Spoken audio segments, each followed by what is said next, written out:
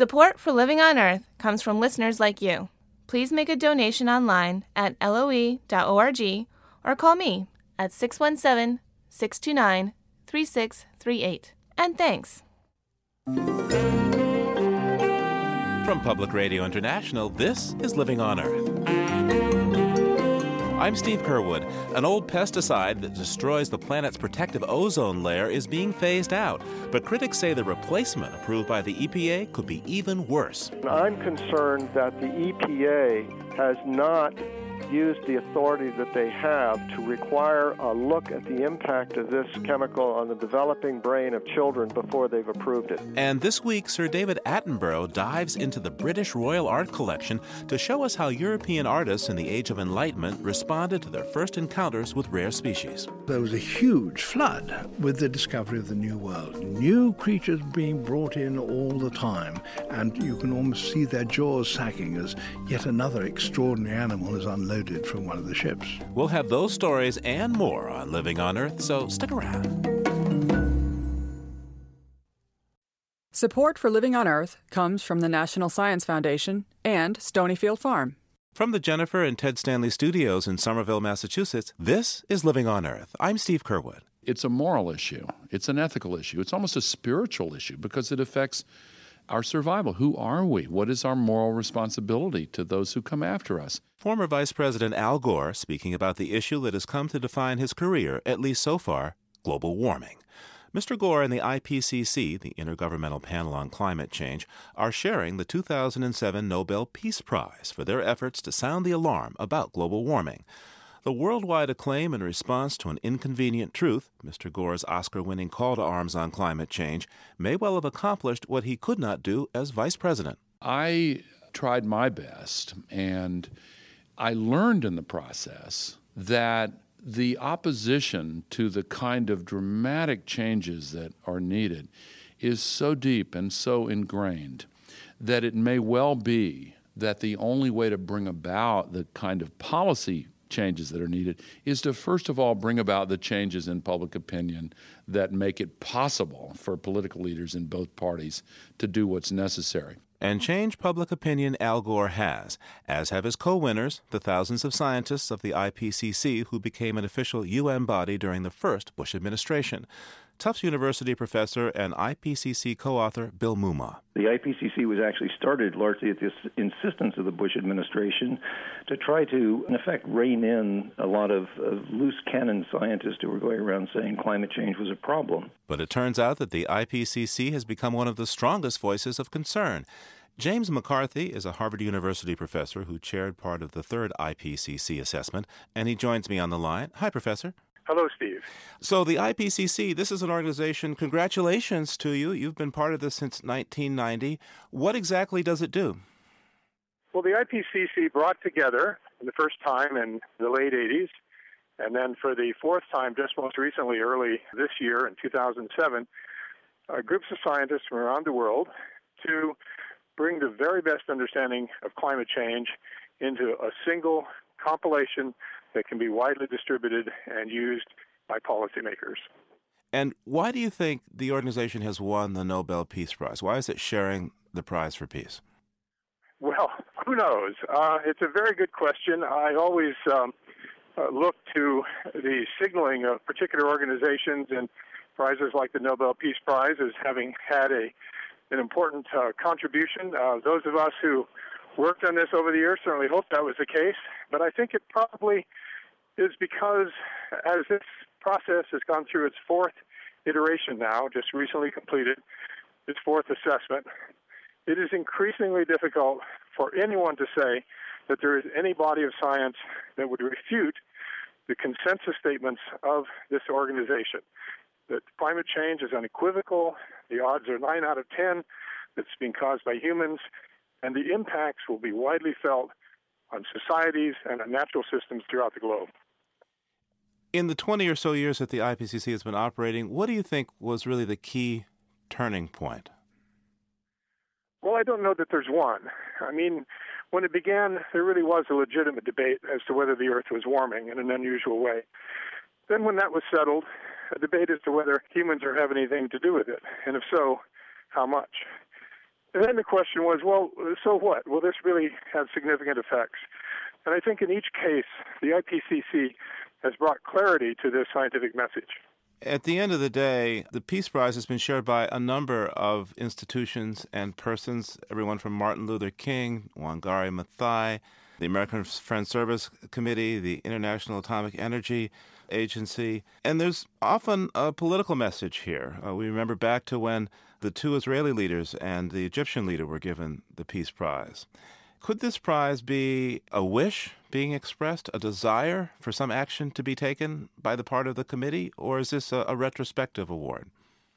It certainly, in my estimation, wouldn't be a retrospective award because what the bodies such as the IPCC, and I think for much of his professional life, Mr. Gore, have argued, is not only that we must look at the science, but we must use this information.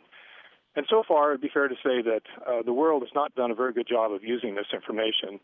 So, in a sense, the peace that we would hope to come from this sort of action, which I think must be in the minds of the Nobel Committee, that is to say, there's just little question that a warmer world is one in which there will be more conflict. There will be shortages of water, shortages of food. There'll be regional strife, civil unrest. And so, in a sense, what the committee has done, and I think Mr. Gore has done, is to convey very clearly the message that we have choices to make. And if we continue as we are, business as usual, there are some very dire prospects for the human condition.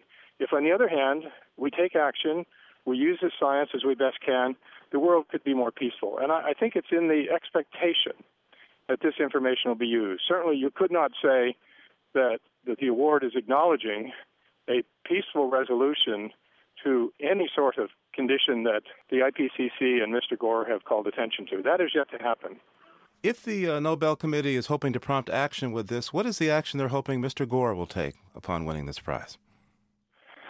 Well, I think to bring just higher visibility to this message and to encourage him, as he has done so successfully, to be the ambassador in political circles where few scientists really have the opportunity to speak, and Mr. Gore has been a superb spokesperson for the science to influence world leaders, all nations, that we must work together and take action on this problem.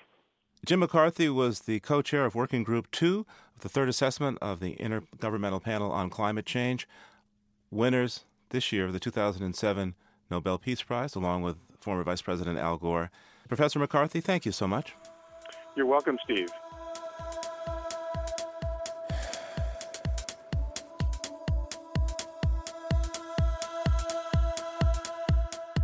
A new controversy over a pesticide is brewing, with the U.S. Environmental Protection Agency at the center of the storm.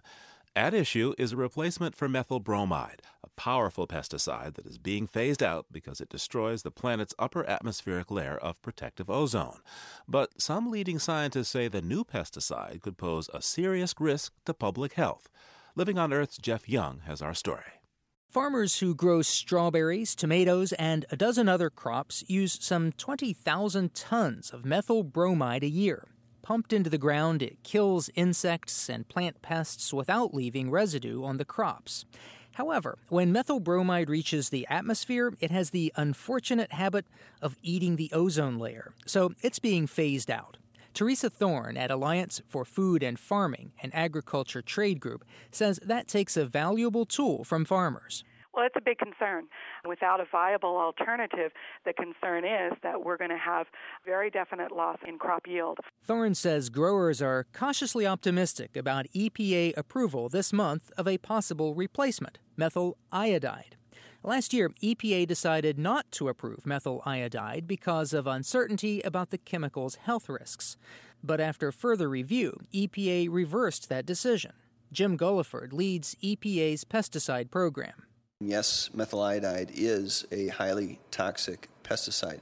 So as we look then at the toxicity issues related to it, we look at the health effects, potential for health effects. The pesticide has value from a pesticidal standpoint. It has risks. We mitigate those risks by establishing buffers, reentry times, and all of that is specifically designated for this pesticide. Gulliford says methyl iodide will only be used by trained personnel. No one is allowed to enter the area where it's applied for days, and it's not to be used within a quarter mile of sensitive sites like schools or hospitals. But EPA's decision drew sharp criticism in a letter from leading scientists. Dr. Ted Shetler helped write that letter. He's a physician with the nonprofit Science and Environmental Health Network. Shetler says the old pesticide, methyl bromide, injured people through accidental releases even with strict safeguards on its use. He fears accidents with methyl iodide could be worse. Using this highly hazardous chemical in farming communities where people are living nearby is almost certain to result in unintentional exposures, either to workers or to people in the community at some point. Shetler says methyl iodide harms lung tissue and probably causes cancer, but that's not his big concern. The chemical also injures the nervous system, and he says developing brains of children and fetuses could be especially vulnerable. 53 scientists, including 6 Nobel laureates, joined Shetler in the letter, calling EPA's approval of such a hazardous chemical astonishing. They say they are, quote, perplexed EPA would even consider methyl iodide for agricultural use. EPA's Gulliford says he took those points into consideration. We took a look at the letter very carefully, and then I had a follow-up briefing with my people, which they indicated that they were satisfied that the issues raised by this group had been adequately addressed in the review that we had done with respect to the pesticide. My response to that is it's nonsense. Again, Ted Shetler. I'm concerned that the EPA has not used the authority that they have to require a look at the impact of this chemical on the developing brain of children before they've approved it. EPA's Gulliford refused to address specific questions about the health concerns the scientists raised. He instead insisted that I turn off my recorder. I'm going to end this right now. You're asking questions that... Well, okay, let's skip that question and move on. Let's turn it off and talk about this. Gulliford abruptly ended the interview when questions turned to EPA's recent hire of an executive from the company that will make and sell methyl iodide, Arysta Life Science. Shortly after the agency turned down the chemical last year, EPA hired Elin Miller as a regional leader. Miller had been CEO of Arysta's North American operations. A year after her hire, EPA reversed its decision and approved methyl iodide. Miller declined to be interviewed. Arysta also decided not to comment. An Arysta press release says the company will begin sales of methyl iodide soon in a blend of chemicals named Midas. The company must still win approval in California and Florida, the biggest U.S. markets where growers say they need a new soil fumigant. Ted Shetler wonders if swapping one toxic chemical for another is wise. There's another conversation here which gets to the wisdom of approaching this kind of agriculture by beginning the entire process through sterilizing the soil. That, he says, is a conversation for another day. For now, the focus is on EPA's decision, and that's something the agency will also have to explain to the chair of the Senate's Environment Committee, Barbara Boxer. She's asked for a full briefing on why EPA said yes to methyl iodide. For Living on Earth, I'm Jeff Young in Washington.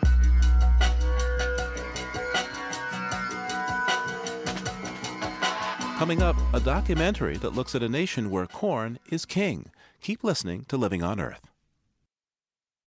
It's Living on Earth. I'm Steve Curwood. Amid the flood of this year's Nobel Prize announcements, we noticed that Mario Capecchi was honored with the prize in medicine for his work on genetics. Dr. Capecchi was the subject of a piece by Sherry Quinn, which Living on Earth originally broadcast in 2005. We thought we'd bring it to you today to give you insight into the work the Nobel Committee has decided to recognize. The story tells of the technique called gene targeting, developed by Mario Capecchi in the late 1980s. This technique lets scientists find specific genes and change them within living mice. And as reporter Sherry Quinn discovered, this breakthrough has led researchers at the University of Utah to engineer a mouse in a way that may help us understand how genes may be tied directly to certain human behaviors. Christina Pearson is paying close attention to a certain group of genetically engineered mice at the University of Utah. She believes discoveries recently made there might change her life. When I would pull my hair, I would feel for a certain texture, I would feel for a certain sensation, a certain type of hair. And then when I found the one that worked, It was as if I had found gold and my nervous system would just light up. Pearson has trichotillomania. It's part of a spectrum that includes obsessive-compulsive disorder, or OCD. Those afflicted are obsessed with pulling their hair out. But Pearson thinks this behavior is part of her inner core, locked into every cell of her body. The urge to pull my hair was as strong as the urge to breathe. It felt like if I didn't pull my hair, that I was suffocating. It was as if I was in a pool of water, drowning and struggling for air. I tried drinking myself into blackouts because I found that if I could black out and fall asleep, I wouldn't pull my hair. If we could develop an animal model, it might help us make sense and come up with treatments for human beings so they don't have to go through the 30 years of hell that I went through. Researchers at the University of Utah might just have such a model. But in order to understand why this work is happening here, we have to understand the work of a World War II refugee who became an American scientist. Mario Capecchi was born in Verona, Italy in 1937. When he was 4, his mother was sent to the concentration camp Dachau for posting anti-fascist pamphlets.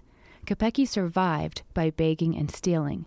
Hunger, he says, helped form him. If you are going to survive, things aren't going to work out every time. I mean, you go after a certain source of food, and sometimes things don't work out, and you don't get food that time. And so then you have to persist and try again. You have to set your own inner determination, that is to be able to go after things, and sort of a doggedness that is important also for survival. Capecchi's mother was released from Dachau 5 years later. She searched for her now 9-year-old son for over a year and found him ill with typhoid in an orphanage hospital. A few days later, she brought him to the United States, and Capecchi began to thrive. He grew up on a Quaker commune, then went to Harvard, where he eventually came to know the famous biologist James Watson, the man who, together with Francis Crick, had discovered the structure of DNA. If you work in a field where lots and lots of people are working in that particular area, then it doesn't make a big difference whether you do it or you don't do it. That science will be done. And I'd rather work on something that I feel that I can uniquely contribute to. Capecchi taught at Harvard Medical School, but in 1973 he moved to the University of Utah. Colleagues thought he was crazy to leave Harvard. But the University of Utah had begun to build a reputation as a gold mine for human geneticists, thanks to the Church of Jesus Christ of Latter-day Saints, or Mormon Church, which keeps detailed genealogical records of its large families. At the University of Utah, Capecchi spent a decade developing gene targeting. Scientists already knew how to insert altered DNA into cells, but out of thousands of cells, typically only a few will incorporate that altered DNA. The challenge was to identify which ones. And so if that could happen, then that would allow us essentially the ability to change any gene that we wanted in any way conceivable. Bob Horvitz is a Nobel-winning MIT biologist who is well acquainted with Capecchi's work. With Mario, there's now a technology that allows the analysis of any gene in the genome. And it is the difference between night and day? No, it is much more than that. It's truly a revolution. It has led to kinds of experimentation that would have been unthinkable not very many years ago.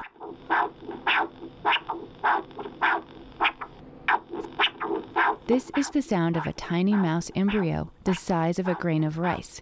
Once scientists see which mouse cells have taken up the new gene, they place them into an embryo that will continue to grow into a mouse. They are called knockout mice because a gene has been knocked out and replaced. With a bit of luck, when they grow up, some of these knockout mice will transmit the new gene to their offspring. Capecchi's 13,000 mice are kept in a facility called the Mouse House. They're cared for by a crew of biologists, former veterinary techs, and pet store workers. Fred Beasley and Adine Marston often witness strange, grooming behavior, and they too wonder what the research could reveal about ourselves. Some mice like to groom themselves in interesting ways, make neat little patterns on their fur. I had a cage where 11 other mice had a little rainbow shape above their left eye. Every single one of them, except for the one that was doing the grooming. Watching mice grooming, it's hard to imagine that a single gene could control such a complex behavior.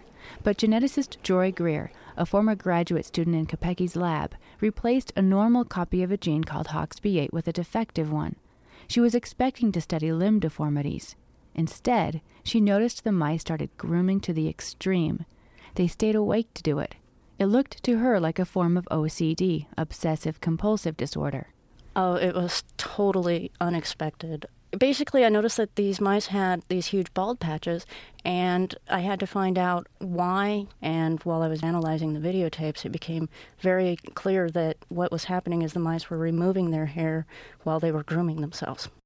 HOXB8 is a member of a large family of genes, collectively called the HOX genes, which are mostly known for their role in designing the general body plan from flies to humans.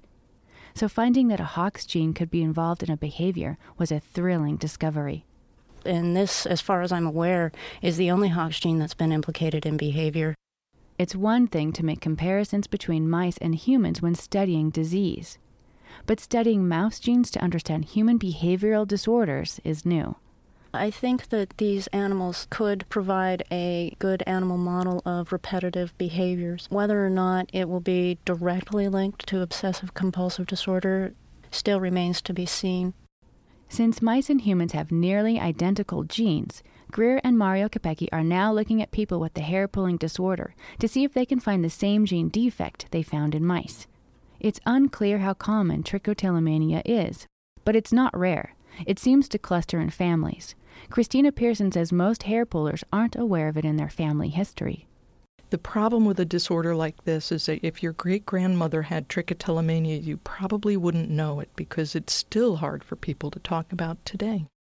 In the 1970s, when sufferers dared to seek help, doctors viewed them as psychotic. But now Christina Pearson is proud to be director of the Trichotillomania Learning Center with 32,000 hair-pulling members.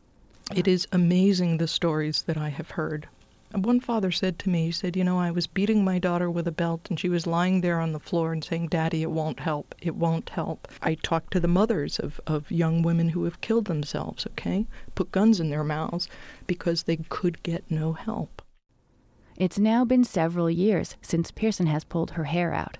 She uses medicine, therapy, and group support to fight the urge. Since the late 1980s, gene targeting has spread to thousands of laboratories throughout the world. Scientists use it to investigate the mechanisms that instruct a gene to make a limb or a wing, a hand or a paw, a behavior, even a memory. For Living on Earth, I'm Sherry Quinn in Salt Lake City, Utah.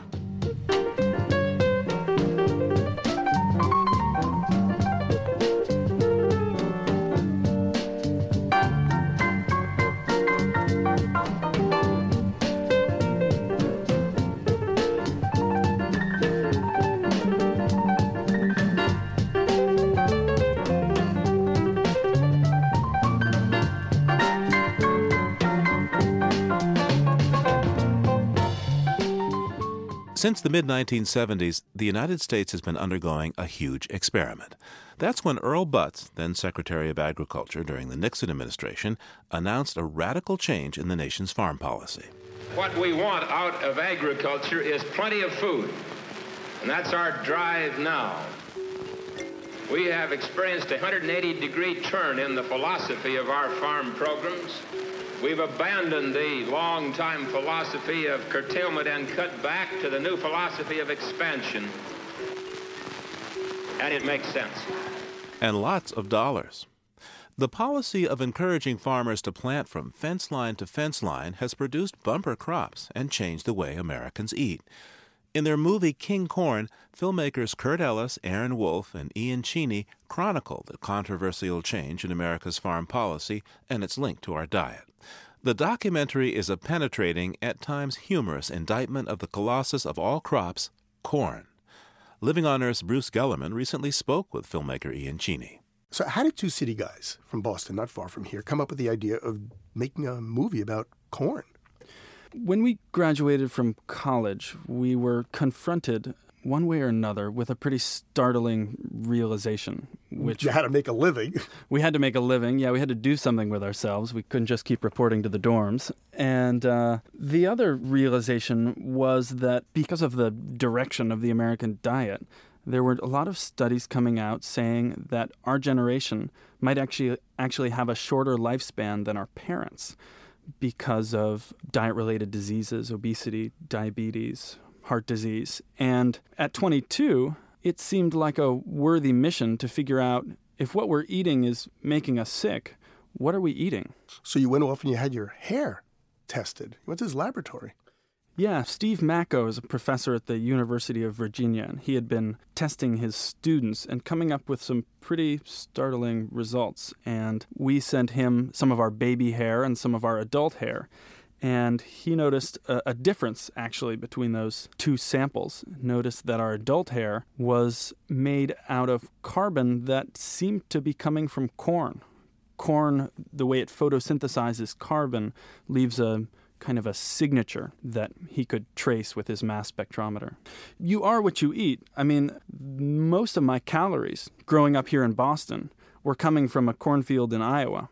So you rent an acre of land in Iowa. Mm-hmm. We rented an acre. We didn't even know how big an acre was. And we found a willing farmer in the town where my great-grandfather grew up and my friend Kurt's great-grandfather grew up. And I think he was amused that a couple city kids were coming out to try and learn how to do agriculture.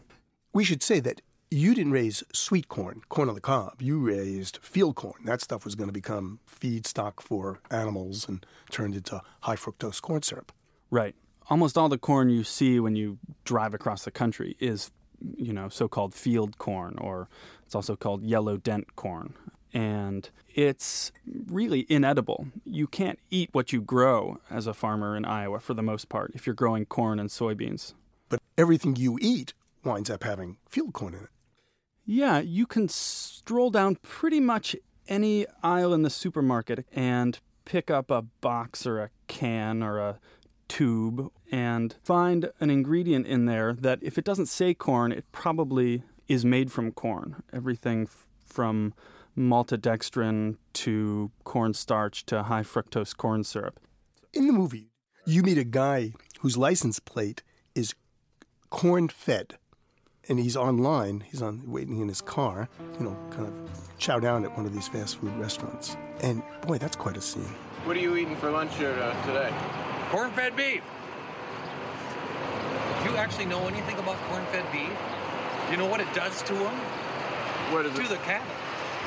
It's a good thing they slaughter when they do, because it actually kills them to feed them to make the meat like that. So they'd be dead in 6 months anyway eating that stuff, so it's just as well that they slaughter them. Really? Yeah, it's terrible. Where is this? Every major confinement feedlot, everywhere. I mean, cattle didn't evolve to eat grains. They evolved to eat grass. Actually, in the film, you make the point that if the cattle continue to eat corn, they'll eventually die. Yeah, it makes them sick. It's a poison for them.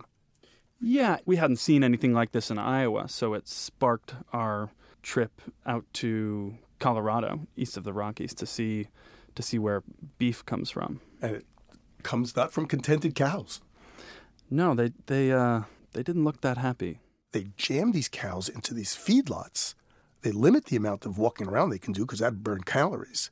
They stuff them with corn, and then a couple months later, they turn them into burgers. It turns your stomach to get that close to where your food comes from. And it was, I think, one of the reasons we started out making the film is because we felt that growing up eating in the cities, you're pretty far away from where your food comes from and from the realities of it. So it's easy to chomp a hamburger in Boston if your mind has never received an image of a big feedlot in Colorado. You meet a guy in Brooklyn, he's a cab driver, and he describes how his father has diabetes, and his mother's got diabetes, and his sister's got diabetes, and they're all dying. My mom died of a direct result of diabetes. My grandmother died of direct results of diabetes. My sister Madeline, she's been a diabetic for years. I was recently diagnosed with diabetes. We don't think of what we're putting into our system. We don't really think about it. There's a lot of families like that in New York and around the country. In New York, 1 in 8 people have diabetes. It's statistically wasn't that improbable to hop into a cab and have your cab driver point out that his life is being ruined by diabetes. And he felt that the culprit was high fructose corn syrup. I don't think we will ever say type 2 diabetes is caused by corn syrup, but I think we can say that our diet-related diseases are related to our diet. and what our diet consists of is a heck of a lot of fatty foods and a heck of a lot of sweet foods. Ian, at the end of your movie, you had to rent the land, you buy the seed, the fertilizer, and machinery, and all the rest of it. Did you make any money off your acre of land? We didn't make a penny off our acre of corn. We lost money. There was so much corn grown that year that the price of corn was incredibly low. And so even though we did a great job growing our corn, we had a real bumper crop of 177 bushels. We lost money. So we learned that that was offset, as was the case on every other Iowa farm, by government subsidies. 3 different government subsidies. So if it wasn't for these government subsidies, these farmers would be losing money on every bushel they raise. The Farm Bill for a long time has been the economy in a lot of small Iowa towns. So if you work backwards and you say, we're putting the farmers out of business, we're costing the government many billions of dollars, we're killing ourselves by eating this type of food, maybe I'm missing something. You're not missing a thing. You're just describing a system that is the unfortunate consequence of good intentions. Trying to make food cheaper and more readily available, trying to make farmland more productive, trying to make farm work easier, and trying to help farmers make a living. Those were all the reasons we put this system in place. We've just taken it maybe too far, perversely too far. Filmmaker Ian Cheney speaking with Living on Earth's Bruce Gellerman. Mr. Cheney, along with Kurt Ellis and Aaron Wolf, produced the documentary film King Corn.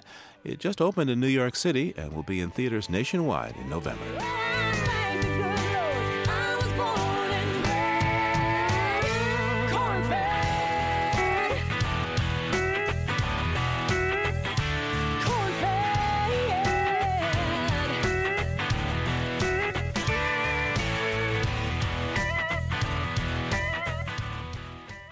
Just ahead, Sir David Attenborough talks about the artist's gaze on nature. Stay tuned to Living on Earth.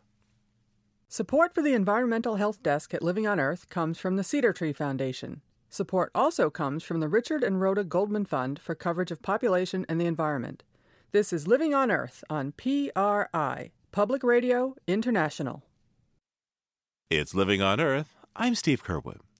In the 15th century, European explorers set out for adventure and discovery in the New World.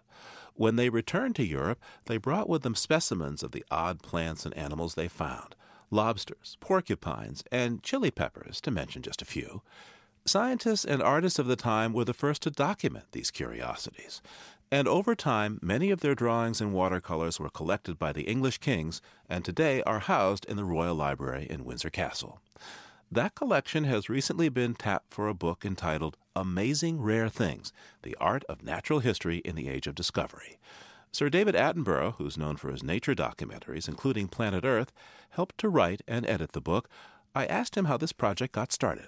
Well, the Royal Collection has a gallery attached to it and regularly shows things from the collection.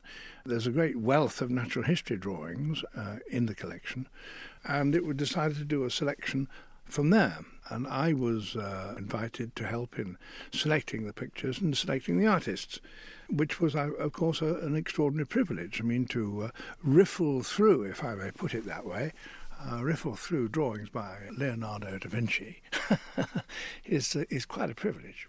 Indeed. In fact, those horse studies, I mean, to look inside the mind of an artist and see how he was doing the studies. Yes, I mean, artist is an inadequate word, really, for Leonardo da Vinci. I mean, it's an accurate word, of course, but Leonardo's curiosity into how things worked is just mind-blowing. And the details, and of course the sheer beauty of the drawings is absolutely extraordinary. Leonardo, the quintessential, perhaps the definitional Renaissance man. In your book, Sir David, you quote something that he wrote around 1490 that shows that he was even formulating a Gaia hypothesis. Could you read from that for us, please? Well, Leonardo wrote, "Just as man is composed of earth, water, air, and fire, so this body of the earth is similar. Whereas man has bones within himself, the supports and framework of the flesh, the world has rocks, the supports of the earth. If man has within him the lake of blood, wherein the lungs expand and contract in breathing, the body of earth has its ocean, which also expands and contracts every 6 hours with the breathing of the world. As from the said lake of blood arise the veins, which spread their branches through the human body, likewise the ocean fills the body of the earth with an infinite number of veins of water." So indeed, a vision that the earth is an organism, the Gaia hypothesis, just like a human. And we get this from Leonardo da Vinci in 1490. That's correct. Today's environmentalists should move over for a moment. But it's a remarkable vision, isn't it? And it shows such understanding of both the earth and the body. Perhaps one could say of the people who are in your book that they're all, at the same time, artists, scientists. And perhaps that's what, due to the time, that if you were going to tell the story of the things that you were observing, that you would need to have the pictorial representation, and there was no one else to do it but yourself. Yes, but some weren't even scientists. I mean, it's quite remarkable how you actually have to know how something works before you can draw it accurately. And that's a very interesting little problem. I mean, there's a drawing from a man called Cassiano del Pozzo. He commissioned artists to draw these things. And the artist was faced with, for example, a sloth, or maybe you call it a sloth.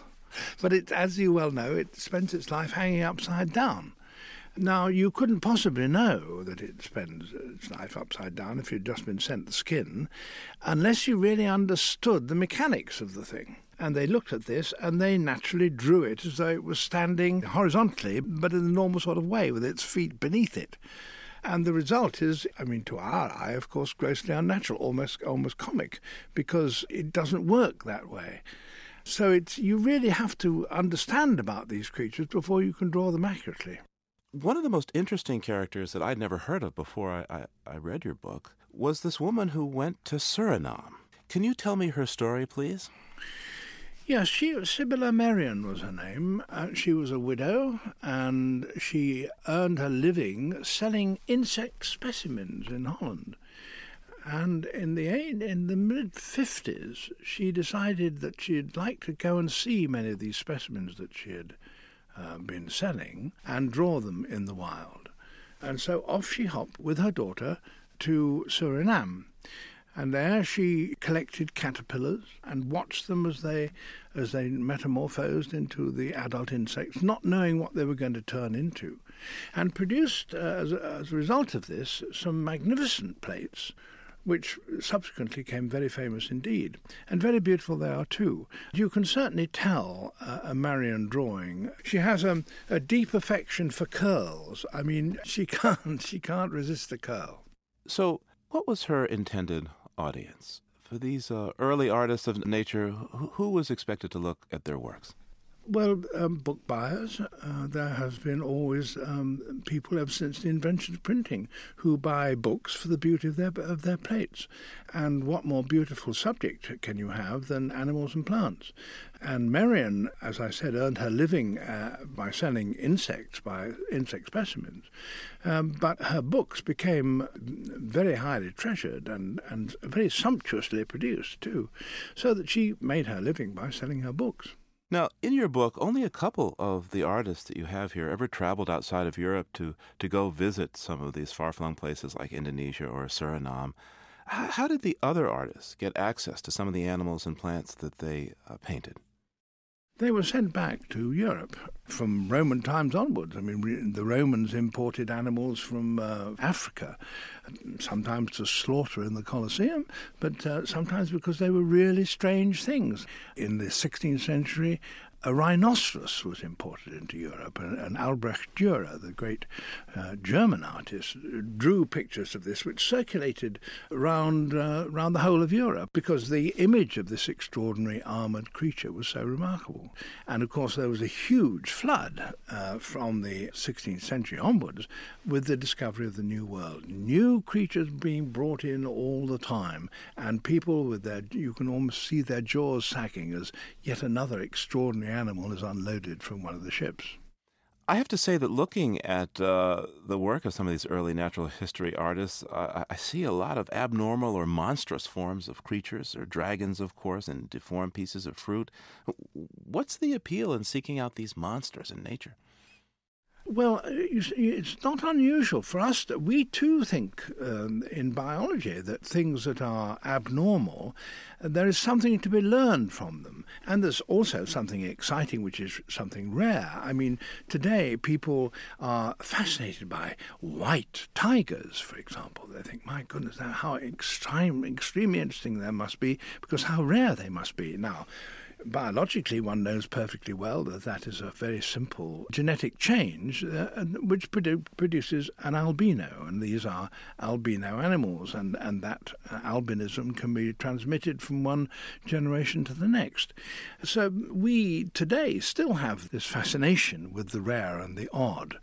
And, of course, in a more superstitious age, a lot of people thought that some of these things were signs from the gods. And indeed, today there are parts of the world where people will tell you that they've seen in a deformed root some Christian symbol or other. Sir David, you've made a number of nature films, including, well, most recently the stunning series Planet Earth. And thank you so much. It's a tremendous gift, your work. Thank you. So tell me, to what extent do you feel that pull to the exotic, to the unknown, in some of the work that you do? Oh, I think all of us are drawn to seeing the unusual. I mean, it's exciting to see the unusual, and it's very nice to think that maybe you were the first person ever to see something. Tell me perhaps something that you have seen for the first time. Maybe it was in a remote place. Tell me the story. I'm fascinated by birds of paradise. I have been since I was a kid. Don't ask me why. Well, yes, you can ask me why, because I can tell you, because they're well, thank you very much. Because they are unfailingly beautiful and extraordinary and unpredictable and in many cases unimaginable. I mean, there are 42 different species of them, and they have amazing feather decorations which the males display in courtship dances of great elaboration. And they live in a very, very remote part of the world, that is to say central New Guinea. And there are still species that have never been filmed in performing their courtship dances. Sir David, before you go, could you tell us perhaps an illuminating or perhaps your most exciting travel story from all these many places you visited all these years? Well, 50 years of doing it, it's difficult to choose. But let me revert to birds of paradise.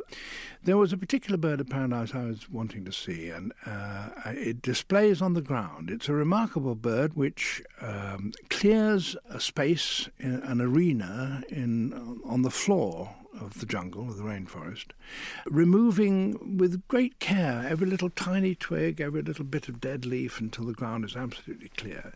And then in the early dawn, it dances.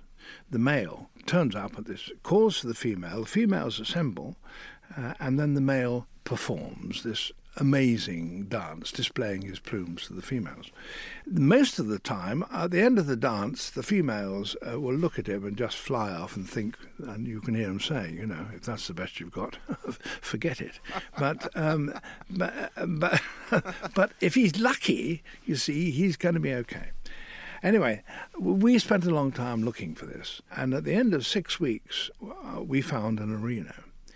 And it was on the top of a ridge, in a very wet part of the rainforest of Western Irian, of Western New Guinea. And we set up a hide that night, and I decided that in the morning we had two hides, one side on each side of the arena. And the cameraman was going to go into one, and I went into the other. And we decided that we wouldn't take a sound recordist. I would do what I could there, but also we would have an electronic system of me talking to the cameraman, so that he could hear what I said and I did, and we were whispering. And the bird came down, and he did its dance, and I was just simply thrilled to the marrow. And then the bird finished and flew away, and the cameraman and I scrambled down this very steep side of the ridge towards our camp.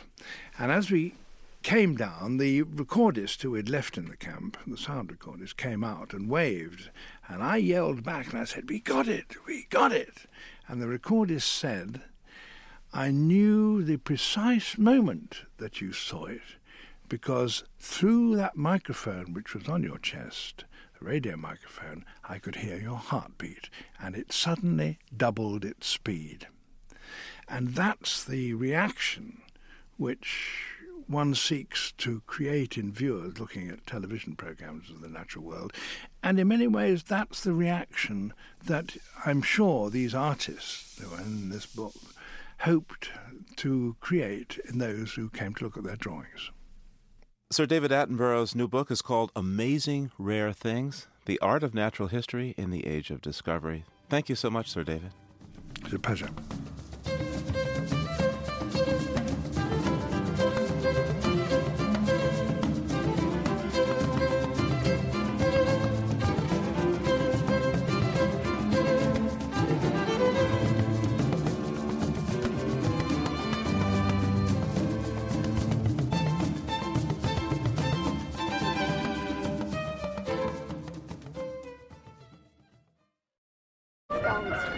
The Rolling Stones. Harness racing, pumpkin weigh-ins, and arcade games are just some of the many activities at the Rochester Fair in Rochester, New Hampshire. And what better way to celebrate the fall harvest than by taking a stroll along the fairground midway? Living on Earth's Emily Taylor took her recorder and did just that. She put it all together in this audio postcard. By walking by, come on in, give it a try over here, folks. We're going for choice now. That's anything you want, anything you like, you pick it, you choose it over here. You guys want to get in? My name is Robin Langlois, and I'm the superintendent in the floral court and of the pumpkin contest. And the pumpkin contest has been around about 8 or 9 years or so. In the adult division, we had 6 entries. In the children's division, we had 3. And they're getting bigger, so we don't have a lot of room for them anymore. This first pumpkin is the winner. It has the grand prize ribbon, which is orange with a little pumpkin logo in the rosette. And this pumpkin belonged to Peter Carter, and his pumpkin weighed 1,095 pounds.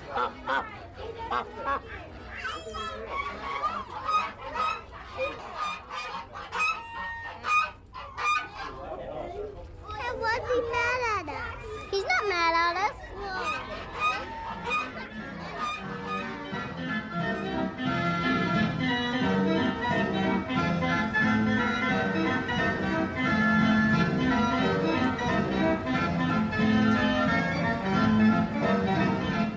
Our audio postcard of the Rochester Fair was recorded by Emily Taylor.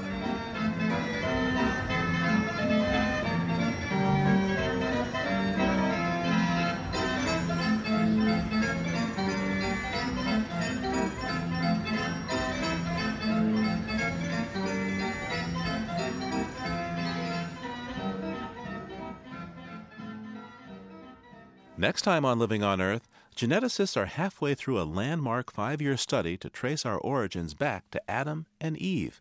It involves testing tens of thousands of people, maybe even you. The big surprise again and again and again is that despite this incredible diversity we see around the world, the 6,000 languages and the different physical appearances and so on, we are all incredibly closely related. We're 99.9% identical at the genetic level. Mapping our genetic odyssey next time on Living on Earth. We leave you this week in the British wilds. On a warm October day, waves crash underneath a 150-foot cliff in Dyfed, Wales. Richard Margosius captured the sounds of a gray seal pup and bull and cow seals lying about on a small stony beach called Martin's Haven.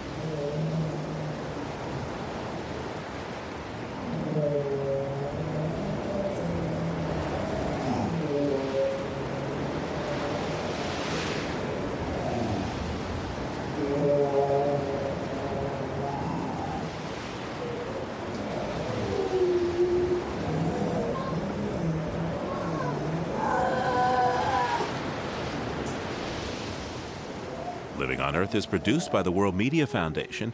Our crew includes Ashley Ahern, Eileen Belinsky, Bruce Gellerman, Ingrid Lobet, Emily Taylor, and Jeff Young, with help from Bobby Bascom and Kelly Cronin. Our interns are Alexandra Gutierrez and Mitra Taj. Jeff Turton is our technical director. Allison Learish-Dean composed our themes. You can find us anytime at LOE.org. I'm Steve Curwood. Thanks for listening. Funding for Living on Earth comes from the National Science Foundation, supporting coverage of emerging science, and Stonyfield Farm, organic yogurt and smoothies. Stonyfield pays its farmers not to use artificial growth hormones on their cows. Details at stonyfield.com. Support also comes from you, our listeners, the Ford Foundation, the Town Creek Foundation, the Oak Foundation, supporting coverage of climate change and marine issues, and Pax World Mutual Funds, socially and environmentally sustainable investing. Pax World, for tomorrow. On the web at paxworld.com. PRI, Public Radio International.